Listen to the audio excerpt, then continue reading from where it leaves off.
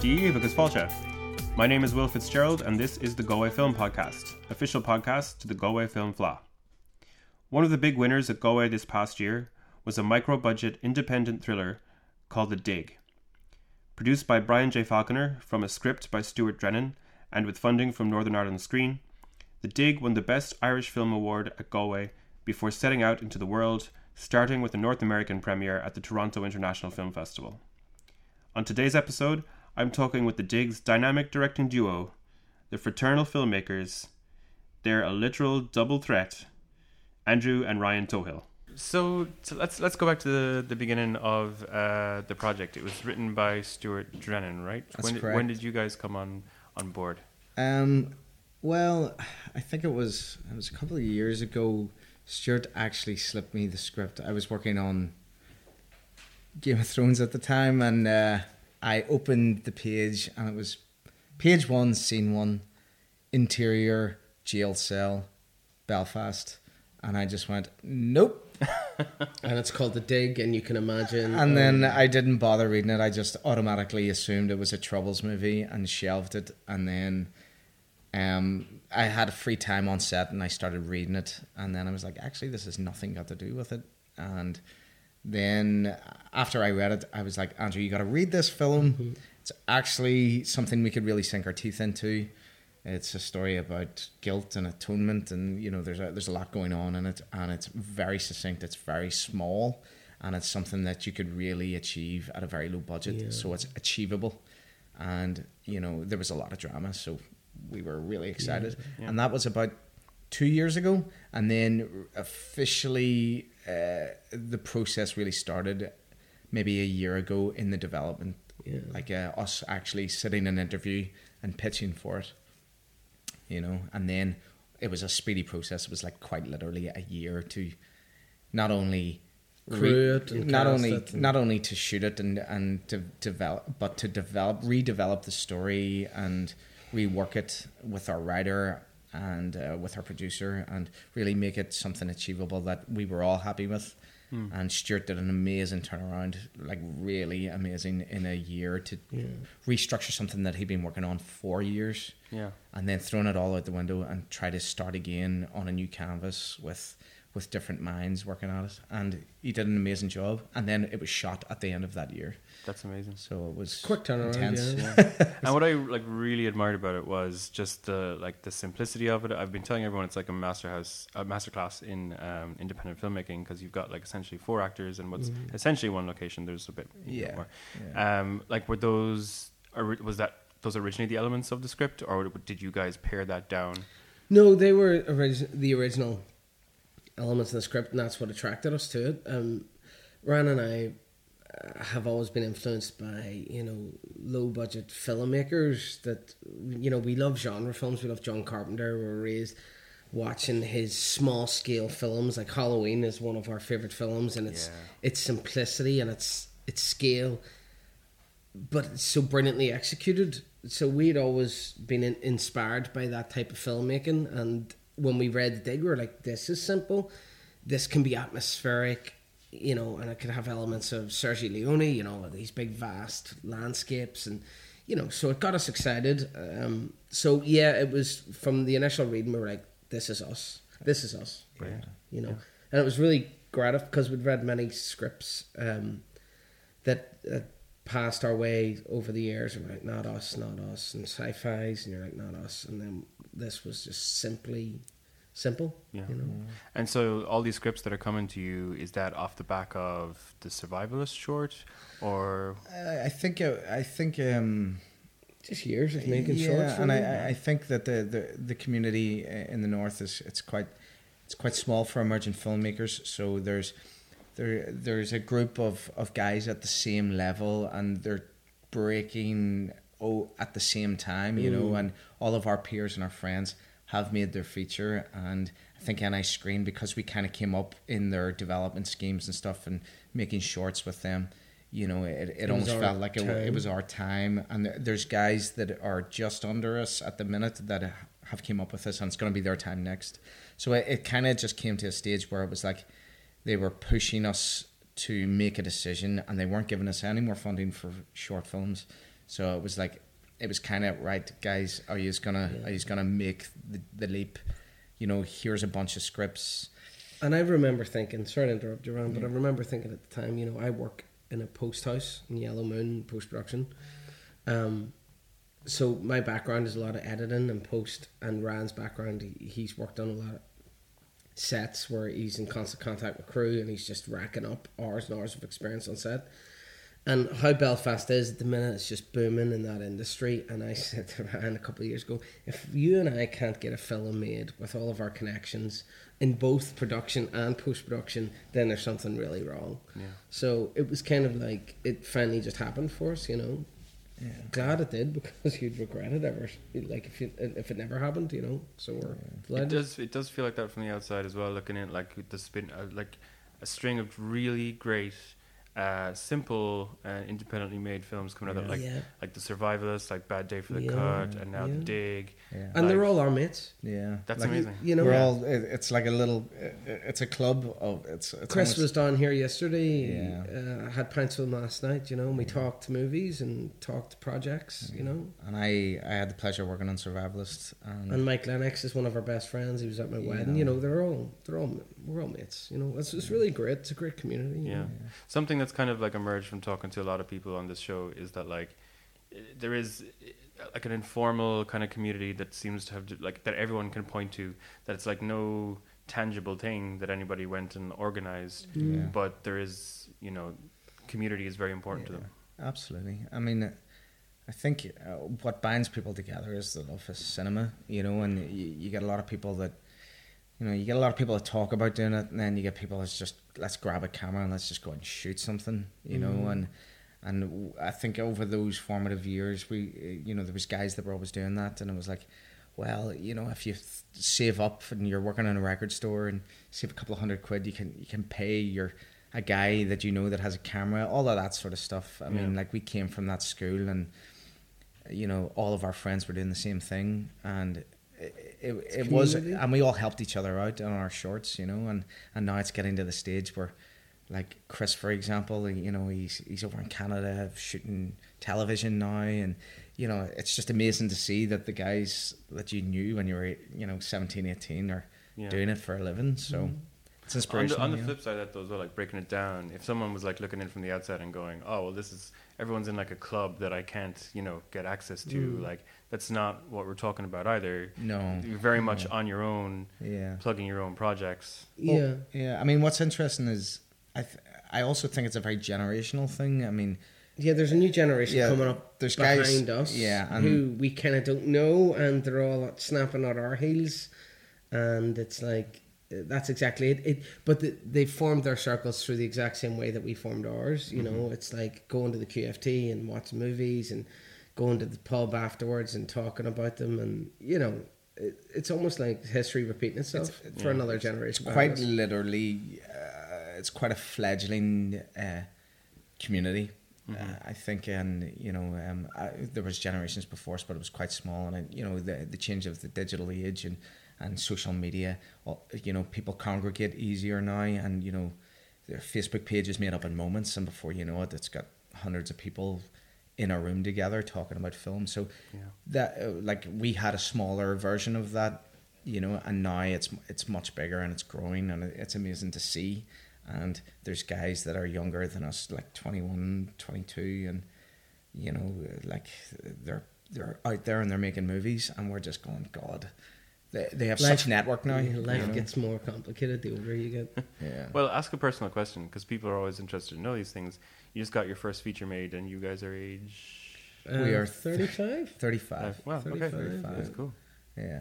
It happens, different ages for other people. I mean, Mike got his film when he was like 28, I think, you know, and we always set that benchmark. It was like, Martin Scorsese made Taxi Driver at 27.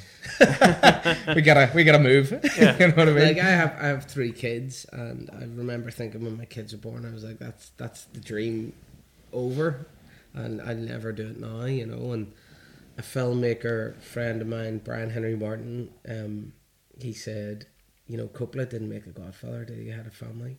and that's what inspired him to make Wow. The Godfather. And I was like, yeah. So that, Kept plugging away. yeah, Fair play. and it worked out. Yeah, I think it doesn't really matter as long as, you know, there's filmmakers out there. They didn't start later in. Michael Haneke, for example, like that guy didn't start until he was in his 40s. Yeah. And he's now one of the most proficient filmmakers Definitely of all most time. revered, You know, and yeah. you know, I think it gets to a stage in your life where you can't ignore it anymore, and you need to make your mark. You know? Yeah, and that's another thing. Like, I think Ryan and I used the dig. It was like our point to prove. We'd been making films since we were like 14 with camcorders. Then you start making shorts, and then you start making funded shorts, and then you start making more important funded shorts that are associated with other things. And then it's like, right, now we have a point to prove here. Make the feature, you know. And it's like, it's a real bucket list, and everything from beyond this point, whether it's awards or other opportunities to make other films, like, we really feel like we've accomplished what we really wanted to do, was make a feature. So sky's the limit after this. Very good. And so, as well, touching on that, you're talking about, you know, playing around with camcorders when you were younger and stuff. Do you consider yourselves largely self-taught? Did you go to film school? Was that useful? Taught by cinema. Yeah. Taught by Way to be. films, watching. So, some young Tarantino's. Yeah, I think when Tarantino says that, he's like, I was taught by films. We're exactly the same. We just watched films. I think and experimented. we read books, and we had to understand that there's certain laws that you just can't escape from filmmaking, and you learn those through the process. But we really did learn editorially by stopping recording, moving the camera, and pressing record, and just trying to logistically and visually understand why things look cinematic and why that works, and how does that camera move so smoothly. Oh, that's because it's on wheels and it's on a track, and you go, oh right, okay, let's go build our own. And then we go build a dolly, and then we would end up having to buy a dolly, and, you know, the flat pack ones. And, you know, it was just trying to really get a grasp of the fundamental aspects. And then it got to a stage where we were old enough. I was like, right, now's our opportunity. Let's jump on a film set. Let's try to understand the industry. Yeah. And then as soon as we could, we were working in the film industry. And to just finish, I don't even know if it's a point anymore, but to finish, I'll say to anyone that is wanting to really engage and to be a filmmaker, just get on a set, a professional film set, as soon as you can, and just learn and watch and understand how all of these elements work, because there are so many people with so many different jobs that don't really concern you. But as a filmmaker, I think it's fundamental that you really understand time and how long things take, and understand and respect the role of every person. How the operation works. Because everyone's a cog in that wheel, and you're in the driver's seat. And if one of those isn't working properly, you know, or... Car's not going to run. Yeah, I mean...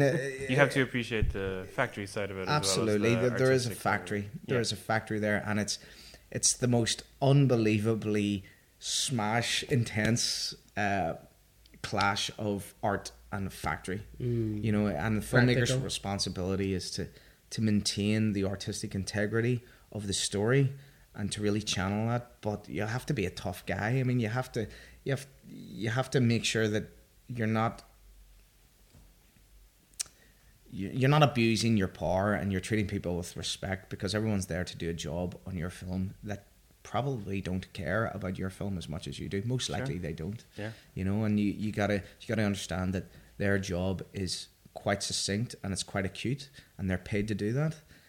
And the overall story and the message, that's the filmmaker's concern, and that's their responsibility. But you got to treat people right, and the only way to really know and to understand that is to be at the bottom of that ladder. Yeah. And build yourself up, and then you'll have respect for other people that work on your set. So get on a set. Yeah. I hope I didn't ramble too much. No, that's good. That's good. And so, as well, on the set, like, break it down how, because like co-directors, how does that work for you guys? Do you each have strengths that you play to? Yeah, definitely. Rand's more patient.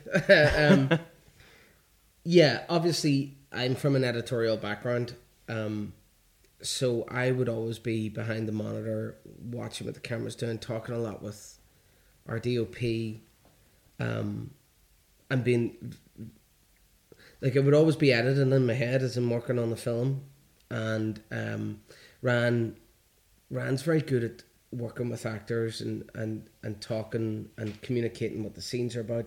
Like, we both know, it's like what we've always said, our homework is done before we get to set. I mean, there'll be curveballs that you need to deal with, and you have to think on your feet, but the work is done before we get there, and it's just a matter of choosing who's going to execute it and who can execute it better. And filmmaking's exhausting. I mean, we shot the dig in 18 days, and it was intense. And there was just times that you got the scene and I was completely burnt out. I'd been burnt out by the 3 scenes previous. And that's when it's really helpful, because Rand can just go, I see, you're talking word porridge. It's time for me to take over. Yeah. I think that it really helps us as filmmakers to be, it's almost like a tag team. Yeah, it really you is. know, and if you're really having a meltdown, it's literally tag them in and you go and, you know, gather yourself. But I mean, the gift of being twins is because we're born and raised and we worked together for a long time, and we watched films together. Yeah, we've got this like paralleled vision, intrinsic vision, that there's very little discussion on set about what we want to achieve and the taste that we have, because it is interlinked almost, and any discussion or any disagreement is usually done before we've ever got to set. Yeah. So it really is all about the prep. That would be, especially if you're shooting a film in 18 days. Like, you've just got to prep. You got to know exactly what you're going to do. You can't afford to waste time arguing on set. Yeah. And then there's also, like you say, you're brought up together, and working together to get sick of each other. Like, do you have days? Are there just like, are those arguments full blown? Like, not like if you air dirty laundry, but there would be heated arguments. I tell you, the first and only argument we had on the dig was day one, driving to set. Yeah, what was that over?